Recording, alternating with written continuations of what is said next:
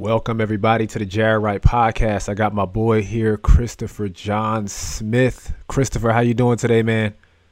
I'm fantastic. Happy to be here. Excellent, man. I'm kind of nervous, man. My first pod back in a long time, and we're talking about a topic that I'm really not familiar with. So I hope that the listeners today get a lot of value out of your knowledge and things that you know. And myself as well, and hopefully they'll reach out to you as well in regards to buying or selling a home in the Atlanta area. Definitely. So Chris, man, who? Let's start off with you, obviously. So who's Christopher John Smith? Where are you from? Man, I was born in Atlanta, Georgia. Raised here in Missouri, went to school there. I don't know. Time out. Wait. Missouri. Just the average guy. Yo, this is why I love the podcast. Like, why do I never know that you was ever in Missouri? Yeah, man, for a brief time for high school and stuff like that. It was an interesting time in my life, man. I still have a lot of strong friendships and stuff like that from people there, but I want to say it definitely shaped who I am today. Okay. Definitely who I am today. So you were born in Atlanta. Yep, I did not know that baby. either. Okay, so Grady baby. Yes, sir. Shout out to the A. Time out. These are actual Atlanta, like born and raised, been here. Yes. Says it on the birth certificate. Wow. So I met you down in Warner Robins. So Correct. I guess let's walk through that a little bit. So let's walk through your life. So you were born, you lived in Atlanta, born in Atlanta, you moved to Missouri in high school. How'd you get to Warner Robins? The school that I was at and I had, we decided to part ways. And then I think in 2006 is when I ended up in Warner Robins, Georgia. Transferring high schools and stuff like that, which was a crazy transition because the credits and stuff like that didn't transfer from my school in Missouri to here. It was a mess. But during that process, I was kind of finding myself or feeling myself throughout life. Teenager life is throwing me a curveball. How do I kind of pick myself up from there? And I think sales is kind of what did it for me. First job, Circuit City, is when I was first introduced to sales. Yeah, rest in heaven. Wow. I was at that job for exactly 1 year before they announced that they were closing down for good. And 3 months prior to that, I had just gotten my first apartment. I was 19 years old, and so. Just got my first apartment. I had a roommate at the time, and 3 months into having my first apartment, my only source of income was gone. Wow. It was another curveball, so to speak. Sears was doing some recruiting and came over and recruited me and a good buddy of mine. Worked at Sears for a couple months, and then I found out that the general manager of Best Buy, we knew some of the same people, so it was pretty much a walk-in at that point. Gotcha. I was at Sears for maybe 2.5 months before I walked into Best Buy, and that's kind of where things started for me. Like anything sales related, anything that has to do with people, numbers, and tech. So time out, man. This is your friends ain't loyal, man. So he works at Circuit City. And then decides to go work for the company that put Circuit City out of business, bro. Like, oh, that is terrible.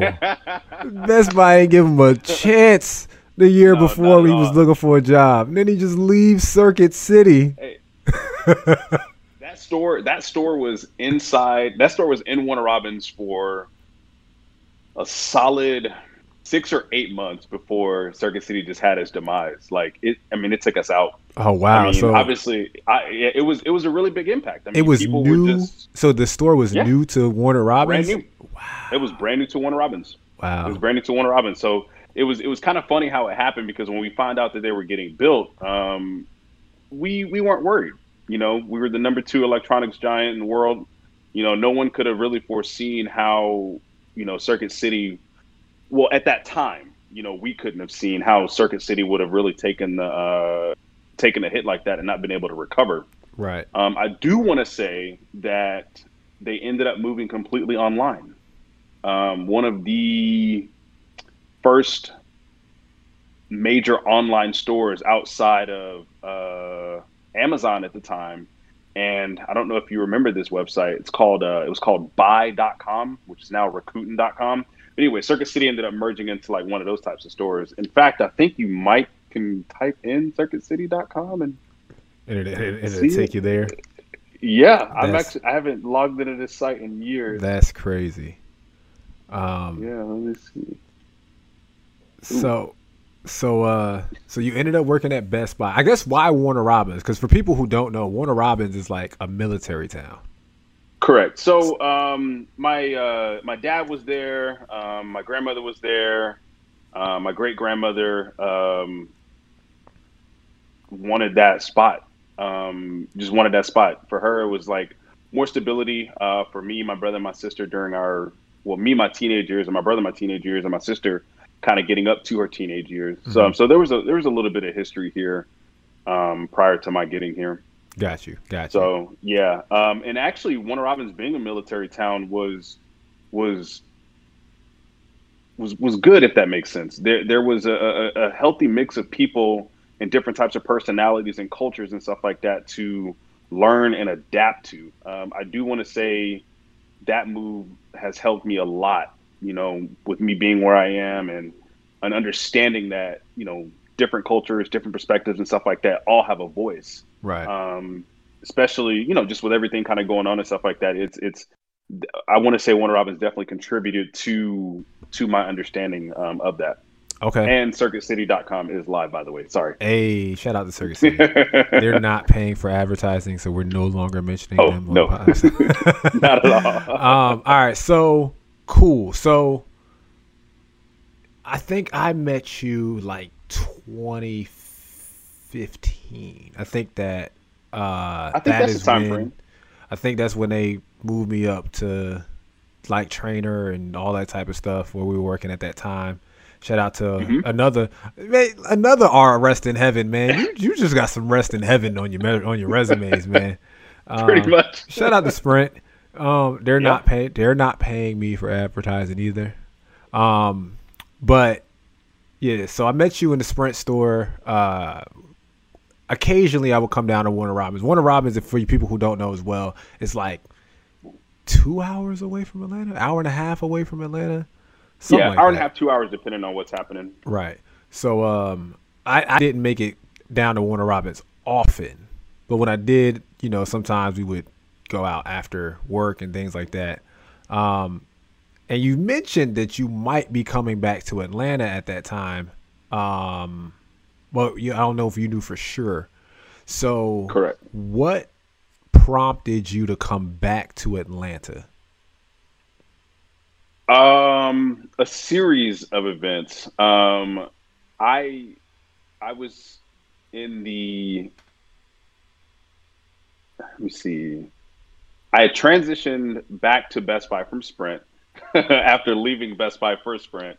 But during that time, there was a passing in the family and my relationship had also just ended. And I really wanted like a new start.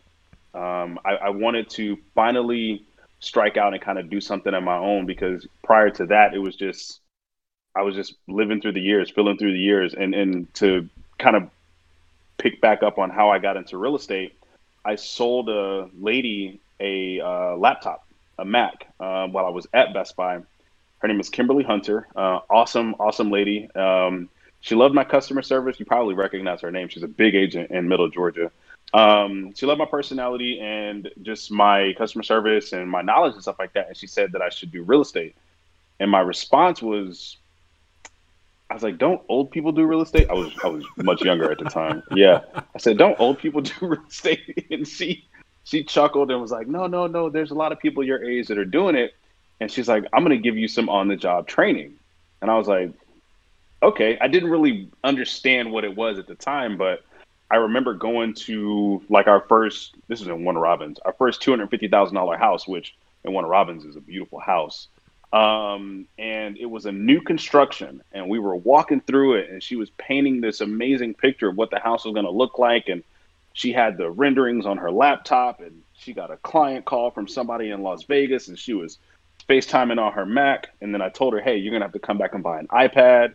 And then she was like, see, you know, you got it. You know how to address people's needs and go from there. And I said, you know what? I think I want to do this, especially when she told me the amount of money that could be made with someone who was uh, diligent with it and really understood their practice and took time to learn it. So from that time, I think it took me probably about 2 or 3 years of procrastinating and stuff like that before I actually put rubber to the road and got my license. So fast forward to 2015. Around that time, my relationship and stuff like that was ending. I transitioned back to Best Buy, and I knew I had a plan. I was like, I'm going to join Keller Williams in Atlanta. Not sure which office I'm going to get, and I'm going to get my license. So after being up here for almost 6 or 7 months, I finally passed the state exam, and I got my real estate license. And I was with Keller Williams Atlanta Midtown, which I'm back with now.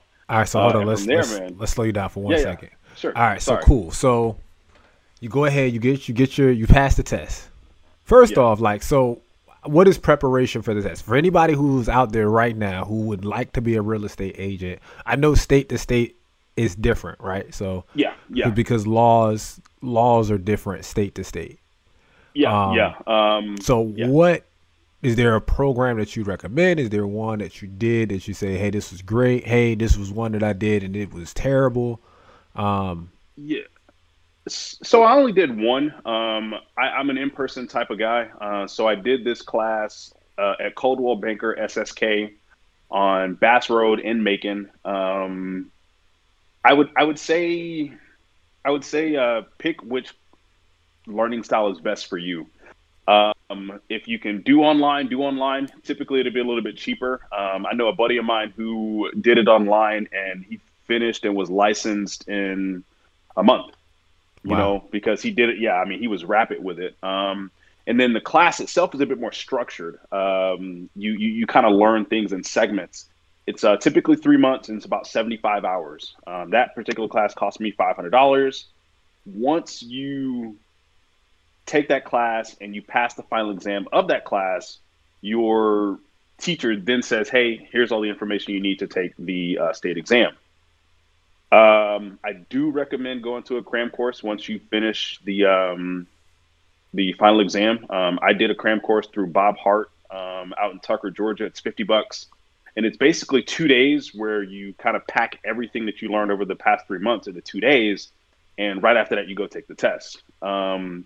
And it's pass or fail. You get a little printout whether you pass or failed, and they kind of give you the areas and stuff like that you missed, and you go from there. But I'd probably say find the best way for you to learn, do the cram course, save up $115, take the state, and during this time, interview with brokers. During this time that you're doing this, interview with brokers. I can't stress that enough because there's so many different companies out there. But if you're just starting out, do the class. While you're in class, interview with brokers, pass the final exam, do a cram course, and then go take your state. Cool. So now I'm curious. So you said something else. So now I'm like, all right. So you said that when you hear your plan, it's like I had a plan. I'm gonna move Yeah, up to Atlanta. I'm gonna work for Keller Williams. I don't know which yeah. office, but why Keller Williams?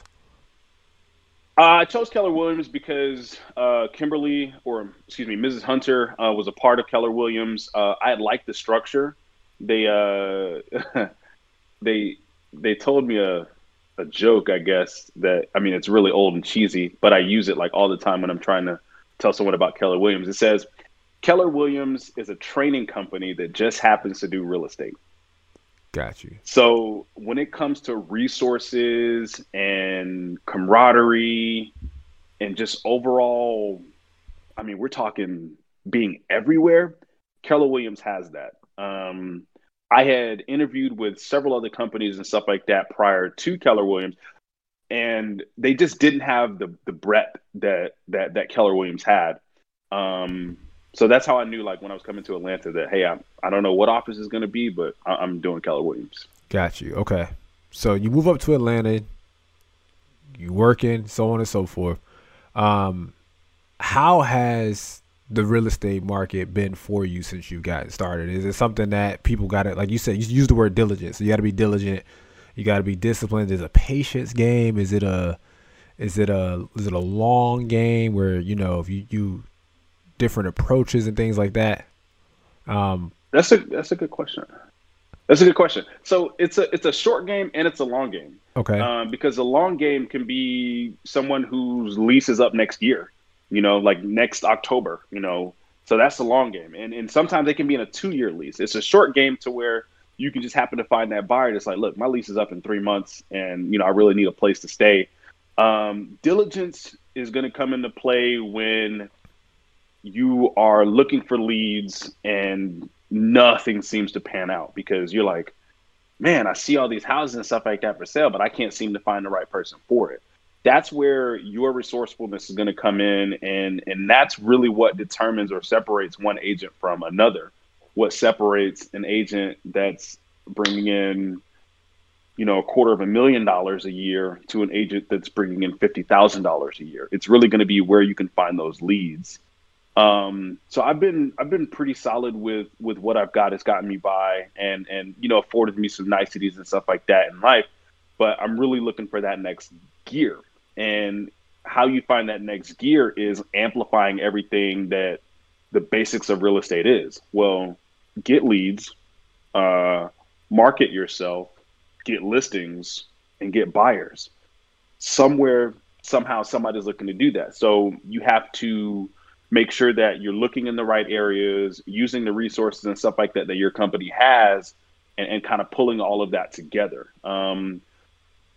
Helping someone sell or buy a house is much more than helping someone sell or buy a house. Like it's much more than just saying those things. A lot of work kind of goes on to it behind the scenes. Got you. So, we're gonna transition now to a little bit. So I don't want people to just giving too much sauce away that how you doing your stuff, man. I don't. Yeah. Listen, man. Y'all ain't about to. I got tons of stuff. Yeah, y'all ain't about to just get a free crash course on here how to real estate, how to be a real estate agent. But so let's talk about people now, and the title of the podcast episode today is the importance of home ownership and a roadmap to get started. So I think that for a lot of people, we look at home ownership and it's kind of similar to like what your response was in regards to real estate agents. Like only old people own houses. When you're young, you're renting, you may have a roommate situation. You don't really own anything. And I think that people don't really know how, when, or where in life they should transition into ownership, right? So, and sometimes for some people, just the lack of knowledge is a big enough barrier for them to never attempt to go that route. So you and I were talking, we were brainstorming, and so we thought that the first thing was for people to understand finances. Mm-hmm. And there was a couple things in terms that you started throwing around, like it was like common knowledge and common sense, and I ain't know what he was talking about. So so when you say understand your finances, how does one start that process? So the biggest thing to understanding your finances is hopefully everyone is filing taxes. Filing your taxes. That is the. Hold on, wait. Now, listen. Now, hold on. Because one of the bigger real estate tycoons in the world ain't filed his taxes. So I'm going to speak on that. I don't know what you're talking about. I have a little. So I've got a modicum of knowledge about how I think he does it. Okay. And so I'm gonna get on that, and it's funny All because right. I tend to use this example just sometimes with it. But for the average folk, for us, filing your taxes, your W-2 is a good way for you to understand what your gross income is, what your net income is, what's coming out, how it's coming out. It's really one of those things that people probably don't pay too much attention to until it's time to file taxes, and then they forget about it. And then your real estate agent comes to you and says, "Hey, we need your W-2s," and they might not even know what's on there, or have you filed tax for the past 2 years. So just knowing how much money you bring in. The reason why you want to know that is a lot of times lenders are going to look at how much money they can loan you. And just like anything else, they want to know, hey, are you going to be able to repay this debt? Are you going to be able to repay this money? You bring them a house, and they say, hey, cool, we're going to give you the money and stuff like that to buy this house. And then they take the title to that house, you pay it off, they send you the title back. But they really want to be able to know that you can do this. So a lot of companies have a debt to income calculator or a ratio. What that is used to determine is how much money can you take. A lot of people don't really know how much debt they have. Okay, they're aware of the big things that come out, car payment, car insurance, and stuff like that. But it's really everything, the sum of all of that affects your ability to become a homeowner. So I think if you're understanding of that and you're conscious of that, you'll be wary of how you treat your credit cards.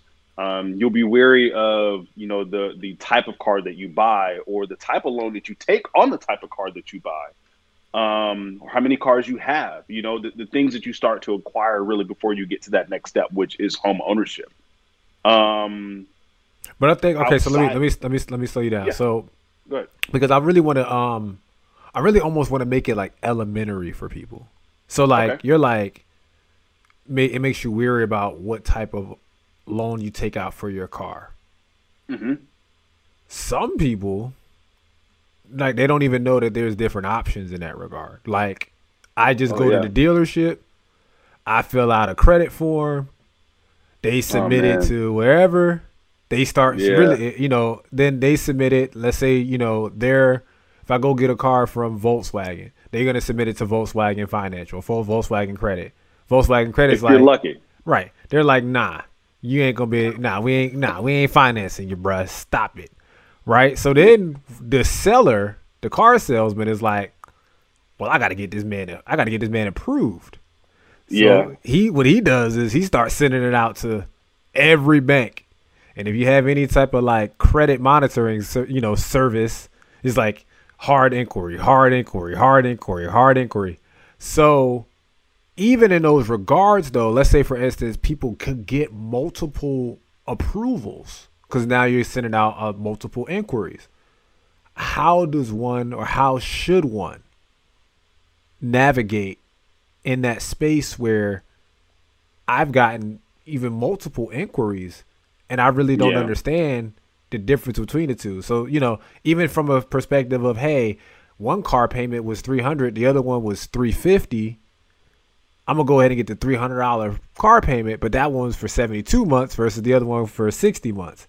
Correct. So let's talk further into what you mean, because I feel like you're really hitting a lot of good information. I Yeah. just don't know. I just want to dive a little bit deeper into it. Yeah, yeah, sure. So you painted a really good picture about the types of ways, everyone's buying a car some way, shape, or form, and the dealerships are doing that. So what you want to do is, I urge a lot of people to do is be diligent about, nope, nope, nope. I'm going to take that back. I don't want to say cautious or wary. What's the word I'm looking for? Be careful with the type of loan that the dealer brings back to you. Um, it is true that they're definitely there looking to get the deal, but sometimes I'll find people in, or my lender will find people in, interest only loans, which is just how it sounds, I'm about man. to say You're that only sounds paying, what? yeah, you're only paying on the interest. I mean, you're not paying on the principal. So what happens is you keep paying that same amount, because the lender wants all of their money first because you're a high risk, you've got subprime credit, and you're paying all of that interest up front, but you're never touching the principal. So your balance is still there. You're wondering why you've been paying on it for 2 years, but you still have, $30,000 owed on the car. Well, that's because you've only been paying the interest. The dealer or the lender is satisfied with you just paying that, but your principal is constantly generating that interest. Well, the only way to get rid of that is your $300 payment is now $600. So $300 for interest, $600, and I'm, over exaggerating, $300 for interest, $300 going to the principal to really start to take it to where that interest starts to come down. Other types are, just loans with really high interest rates, something that you really won't be able to get out from under, and you'll be upside down on that particular car. So not only is this debt, hurting you, it's also going against your ability to have a good debt to income ratio for a lender for a home to be able to approve you. In my opinion, this is, nothing to do with Keller Williams. This is something that I've observed. If you really, really want a nice car, lease it. LEASE, lease it. The reason why you want to do that is, one, your payments will probably be around the same amount, but you're not on the hook for that depreciation, and you have a better way of being able to satisfy those terms for it. And it's not really a hard knock against your debt to income ratio. So, for example, you can go out and look at a $50,000 car. You can get 12,000 miles a year on that car, but only have a loan for $27,000. Does that make sense? Yep. That's what your lease amount is, because you're buying that section of that car. Yes, you're driving that $50,000, $60,000 car, but when it comes to how much debt you have on that car, it's half. Got it. So that does amazing things for what you're able to do if you're looking to go out and buy a house. If you have to have that latest car, if you have to have, that particular vehicle, please look at leasing it. That way you can still have that car and satisfy that want, but you're not racking on that debt, that huge $60,000 debt, and it affecting your overall debt to income ratio. Got you. So that's what it means when it's like for like different loans. Got you. I guess to some extent you've seen examples where people have had high debt to income ratios with good credit. And have had a hard time buying a house. Yeah. Because it's a mix of everything. When you go to buy your first house, your credit and financial situation is in the best situation that it can be. I'm not saying you have to be rich or be making $80,000, $90,000. No, you can do this with $50,000, $35,000, $40,000, but your financial situation is in the best shape possible. Your debt to income is low. So that means your FICO is going to be high. Your credit score is going to be high. All of those factors are what really kind of come together to make a deal happen the way someone wants it to happen. Now, obviously, there's other ways, you don't always score 100% in all of those areas, but those are definitely areas that you want to work on if you're looking to buy your first home. Okay. Because those are the areas, that the lenders and stuff like that are going to take a look at. Got you. So FICO, though. So is FICO different from credit score? Or are those interchangeable? You're teaching me now. Yeah. They kind of go hand in hand. And I think the industry does kind of treat them a different way. I can tell you this. You can change your FICO score in a matter of weeks. Whereas your credit score might take a month or so, maybe longer to kind of adjust. FICO has to do with, your day-to-day stuff. Is your credit utilization high? Which that's also going to affect your credit score and your FICO. Are you paying that cable bill on time? So credit, what's credit utilization? Credit utilization is how much credit you're actually using. So if you have a $5,000 limit and you're at $5,000, you are 100% utilization. That affects your credit and FICO score. We're not saying, if you don't have a $5,000 limit, use that $5,000. We're saying don't keep that balance carrying on. One, it's going to be harder for you to get out of it. Two, your score is going to take a huge ding, and sometimes people looking at it will get a little discouraged, and they'll just say, hey, I'm going to, slowly chip away at this and just pay the minimum and go from there. Pay attention to those things. FICO scores are important. There are programs out there that take subprime all the way up to super prime FICO scores. Same thing with credit, but you still want to be aware of it, period. Just making yourself aware of it is going to put you in a better shape when you go to look for your first house. Starter house, investment house, doesn't matter. Got it. And obviously, even if you do get approved with a lower credit score or higher debt to income ratio, you tend to have higher interest rates on the loan. Yes. From what I've been told. Yes. I can tell you now the real estate industry itself does kind of play it safe when it comes to that. Excuse me. They'll typically advise you to say, hey, this is not really a deal that you're going to want to get. Because I think people remember the housing crisis from 2008. Everybody remembers it in 2008, but little do they know that it started in mid-90s, 2000s. Got it. Got it. So, I could do a whole episode on just that. Got it. But, you want real estate lending companies now have just, hey, this is not really a good deal. I've had that happen to me personally, just with clients. Hey, we looked at it. This really isn't just going to be the best situation for the client. Have them, give them some tips or put them into, or have them talk to us, talk to the lender themselves. And in 3 to 6 months, we can turn this around and then put them into, a situation they don't want to be in. Got you. Okay. So you have people who are like, hey, if you do this, and this, we can really transform this particular offer and it be something different. Yeah. So the lending companies, it's good to have quite a few. It is also good for you buyers if you are, not using an agent to shop your lending companies. Shop. But yeah, they can give you advice on what needs to be fixed. Now they can't say, hey, this is how you fix it, or I don't know if they do because most of that information is privileged. But I can tell you that they are the professional gatekeeper, so to speak, to tell you, hey, this is how you get on the other side of the gate, to do this, because they're looking at your credit score and they're looking at everything that's on there that you might not even be aware of, and they'll tell you what needs attention and stuff like that. Got you. Okay. Is there anything else? So we talked about FICO credit scores. We talked about debt to income ratio. Is there anything else top of mind when it comes to understanding finances for people that they should start looking at? There are, and I think what'll happen with that is if you are a buyer and you've got your terms, and let's say you might not have a real estate agent, what it takes to understand what the type of loan is that you just got. So there is more, but in the beginning stages of knowing your finances, the debt to income, FICO, the credit score, those are just some of the baby steps to kind of getting up to that, approval and stuff like that. Got you.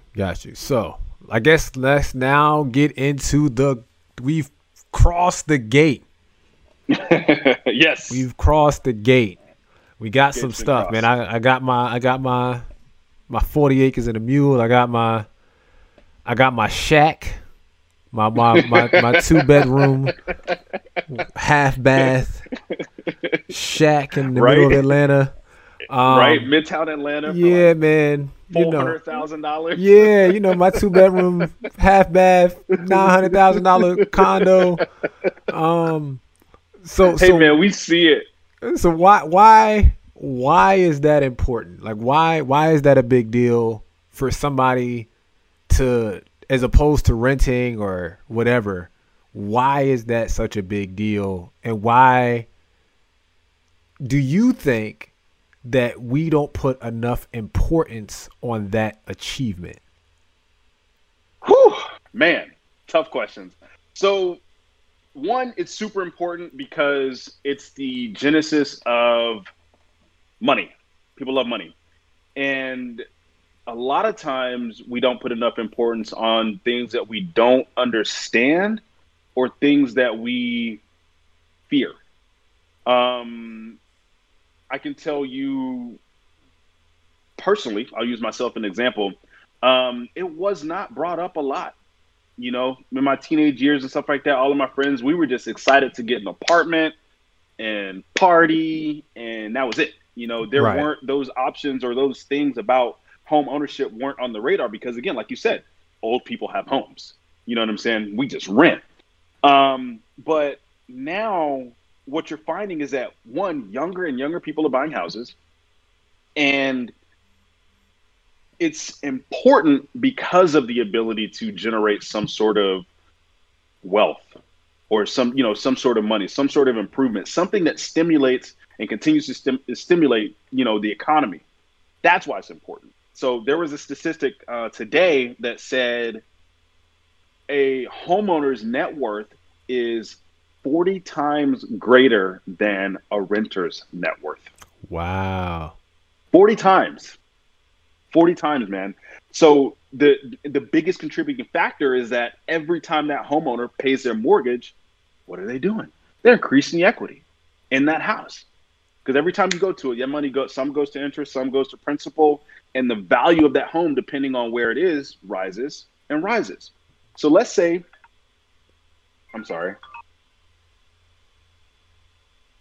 let's say you want to build a deck. Well, how do you do that? You know what I'm saying? You don't want to put that on your credit card. You can borrow against the equity in your house. That's your money. That's what you have made by paying your actual mortgage. A renter doesn't have that option. They're paying the mortgage of the landlord, the owner of that home. So it's extremely important when it comes to being able to find that solid ground, like this is my place, and then building from there. It changes the mind frame of you. You know what I'm saying? Like when you got your first car, your mind frame changed. I need money for gas. I need money for insurance. I need money for this. The same thing happens with a house. It's just on a larger scale, because typically houses appreciate. They Right. typically, depending on where you are, houses appreciate. So Right. that's really the crux of the importance. Outside of that, from a another standpoint, you're creating something. You're owning a piece of something. One thing that some people may not understand: when you buy a house, you own the land from the surface to the center of the earth. Wow. Okay. You own the land from your roof to infinity, from the roof like up. Wow. That's a whole other thing too. That air rights, air rights. You know what air rights are? I have no idea what air rights are, man. What do you Yep. mean, man? I Yeah. got an I'm sorry. apartment. I I'm have no sorry. idea what an air right is, man.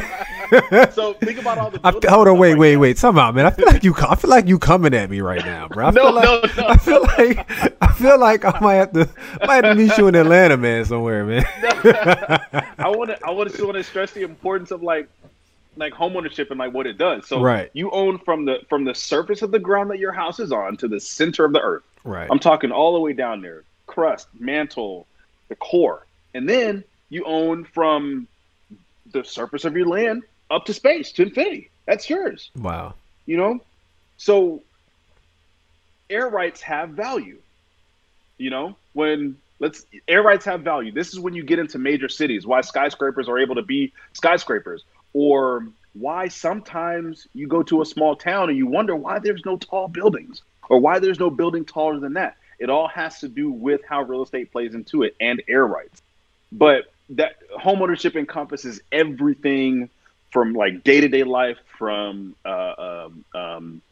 economy stimulation to anything that happens in that area. You have no idea how integral home ownership is to the progression of your local economy, a society, a people. When it comes like culture and stuff like that, it really it is the engine that starts all of that, everything. You want better transportation? We'll bring more people in to pay more property taxes to get better transportation. Okay. You want your house to sell more? make the neighborhood more attractive, bring more people in, make it more attractive to businesses, to companies, to everything. Home ownership starts that generation, that when I say generation, like generating of that. It's the stimulus for it all, Got it. which is why when it goes bad, we have 2008 and 2009. When it goes good, we have what we have here in Atlanta. How many movies have been shot here? How many people are moving here because movies have been shot here? You know, it's all a cog. Homeownership is a very important cog in the giant wheel of us people. You know, everyone. Right, You know, right, sorry, I didn't right. mean to get like Nah, man, that's head what I talking want. from That's what I that, but want, man. I want that. that's the importance of home ownership. Good school. Well, I can't say good schools, but schools. Um, things that you find important, things that you want to do, pathways, walkways, the belt line, Mercedes-Benz Stadium, all of that has to start with home ownership. All of that has to start some way, somehow. And by inserting yourself or wanting to become a homeowner, you are literally contributing to the progression of everything that's happening in your area. Hold on. So are you saying, and I'm not being facetious, but it sounds like I'm being kind of a hole. So you're saying that this money that I'm spending right now a month ain't contributing to where I live at all directly? So you're talking about like for renting? Yeah. So you're doing a couple of things. Likely, one, you're lining the pockets of the developer or whoever owns that, but that person is likely being you're paying them and they're paying someone else. They're paying off that loan or something like that for that place that you got. Okay. Right. Now you're helping them do it, but it's really just one giant entity that kind of does that. Renting doesn't give you that benefit for it. Homeownership gives you that self benefit for that. So if you said, you know what, I want to add on to my apartment, you can't. Right. I want to do this for my apartment to increase the value. Well, you can't because you can't take out a loan on that.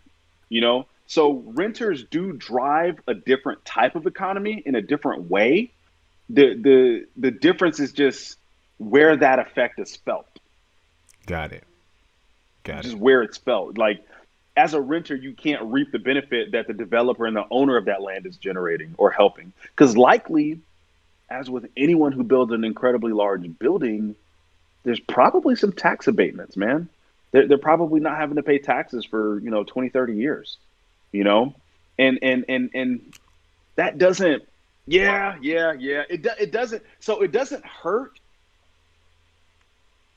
It helps. This is when you get into commercial real estate.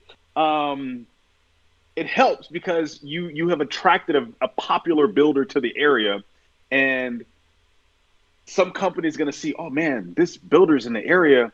We're thinking about putting our facilities and stuff like that here. That's why the Amazon thing was such a huge deal. They put their facilities here. People start to work in that area, and then people need a place to live. They're going to go to that builder. So it has the same effect, in my opinion. Um, I don't think it moves as quickly as sometimes homeownership can. Got it. Or you know what, real estate ownership can, because that's kind of where we're bridging the gap of both ways. Because I'd be just as I can help a home buyer, I could help an investor, and I can help someone who wants to open a tea shop. You know what I mean? The same way, kind of help them, monetize the area and stuff like that with taxes and jobs and stuff like that. But general home ownership, in my opinion, you can feel and see the effects a lot quicker Got it. than you would for like a major building or stuff like that. Okay. Okay. Um. So if I'm interested in buying a home, I want to buy a home, and let's say, I guess you work for Keller Williams, Atlanta Midtown. Hmm. With that being said, can you only sell things in Atlanta Midtown, or can you only help people buy things in Atlanta Midtown? That's a great question. No, I'm licensed for the entire state. So anywhere there is a home that needs to be bought or sold, I can help in that area. Now, with that said, there are sometimes sub organizations. Like Middle Georgia has their own multiple listing service. Well, I can pay to be a part of their listing service if I'm getting enough business down there. And then, yes, I can, take you on a tour and stuff like that around the house. But no, in Georgia, you can practice real estate throughout the entire state. Okay, Now, cool. you would want to refer, like, you don't want to be going all the way to Dahlonega every time just to show houses. So that way you'll probably find an agent or something like that you can refer the business to on the business side. But, if I were working with someone and we developed that type of relationship, then yeah, let's drive to Dahlonega. Got Let's it. get you a house. Got it. Okay, cool. So, this segues right into it. So this is your commercial right here.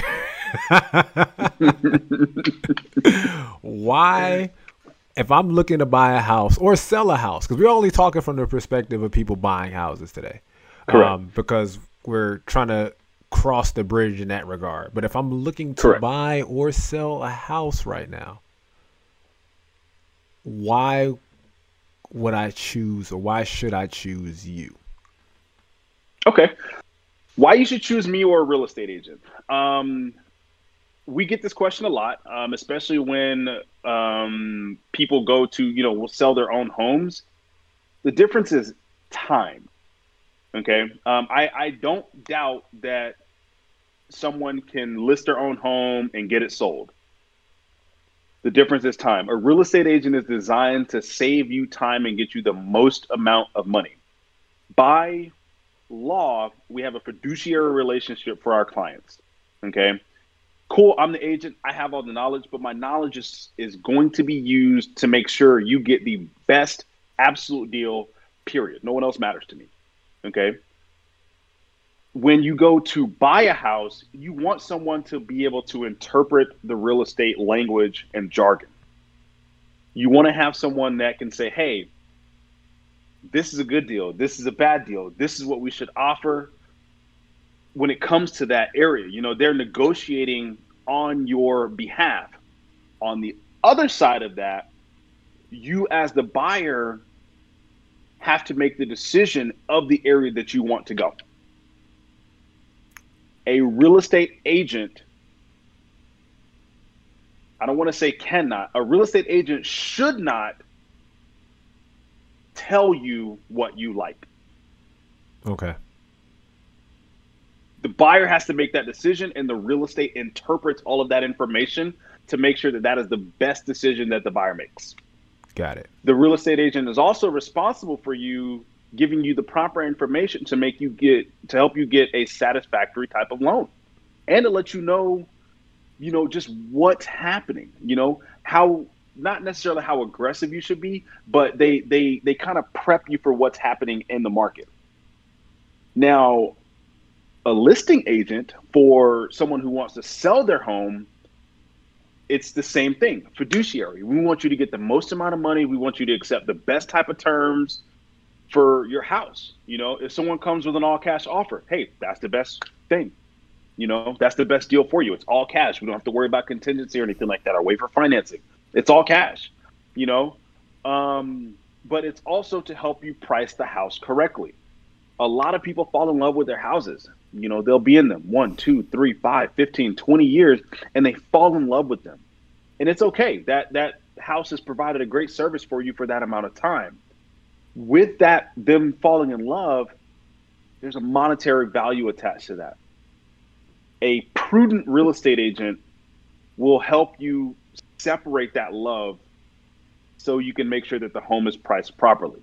Got it. Right now, just an overview. I mean, the houses are staying on the market less than 2 weeks when they're properly priced. If you go to a for sale by owner, or you go to a house that's been on Zillow for 34 days, something's wrong. Right. House is overpriced. It's not being marketed properly. We handle all of the marketing. We handle the calling. We handle everything that helps present your house, the staging. If your house is empty, we handle everything that helps make your house be the most presentable it is. Got it. And we negotiate the same way. You know what I mean? I've had houses sell just because they left the grill. You know what I'm saying? Hey, leave the grill. We'll take the house. You know what I'm saying? Just like small things, like you really run into stuff like that. or That's important too, man. Hold on. You said something too, man. Hold yeah, on, man, because that's important. When we bought our first house, we were liking some of the stuff that they was staged in the house, and you can negotiate on that stuff, like in the buy. So you couldn't or could? No, we could. Yeah. So I was like, yo, we like that little thing on the wall over there, and they was like, oh yeah, you want that? We'll throw that in, no problem. Yeah. Yeah. Also, too, we negotiated that the paint in one of the rooms, like one of the rooms, we painted a certain color, and that was done prior to us closing. Yeah. So those are things. Now I'm gonna tell you, I really wasn't involved in the process of buying my first home. I was just lucky to be next to somebody who got approved. I actually was because I had just got a new job. Yeah. And for people who it was a totally different time though at this time, and especially in Atlanta, because Atlanta, this was before the boom of Atlanta. But we were we put $12. We made $12 an hour on the mortgage application and got approved. Yeah. So when was this? This was back in 2012, so it was totally different. And it was in Conyers. So the house we bought was it was a 3-bedroom, 2.5 bath, and it was $60,000. Now in Conyers, I told Courtney that if she ever sells that house, I will kill her. If you ever sell that house, we gonna put it. We gonna broadcast that out. Tell her when she's ready. I can probably help her. No, listen. If you help her. If you help her sell that house. That is awesome, man. Yeah, man. So I want people. I guess I say that to say that you don't know what you would. I wouldn't have thought at that time that we would have been approved for a home. Period. Heck no. We don't make enough money. I was making $10.50 an hour. She was making $12 an hour, and we put it out there. And I think we got approved for way more than that. But that was the home that we settled on. And so I'm trying to give people just a glimpse of when you think that you don't qualify, you actually do. And then based off what you just said here, which is there's things that you negotiate in a home when you're buying a home that you just can't negotiate when you're trying to get an apartment. You won't go to the stage in an apartment and be like, I like that couch. And they're like, well, this is the demo. You can't take this demo. You're not getting it. You're not getting it. That is absolutely correct. So I just thought that was something that was really insightful that you just mentioned. Yeah. So it happens way more than you think when it comes to the negotiating stuff like that. I mean, I've seen couches, love seats, sometimes even TVs, you know what I'm saying? Things that just, you know what I'm saying? So it just really depends. But the agent is there to help you determine what's good and help you negotiate that. And I'm really glad you brought up the thing about the walls, especially if there's something wrong. A lot of times if a buyer is going up against an agent and a seller and they don't have a real estate agent, it can be intimidating. They may want to ask something, but they don't know how to ask it, and obviously, the seller's agent is going to disclose what legally should be disclosed. And obviously not disclose anything that shouldn't be, but their job at the end of the day is to make sure their seller gets the most amount of money for his home. Right. So it's always good to have an agent with you, and really go into contract with that agent so they can act on your best behalf, at any amount in time, and just to make sure that you're getting the best possible deal. Got you. Listen, man, I'm gonna ask you just a couple quick little fire questions real quick. Just shoot back. So I'm gonna start off real light, man. Super light. Simpsons or Family Guy? Simpsons. All right. iPhone or Samsung? iPhone.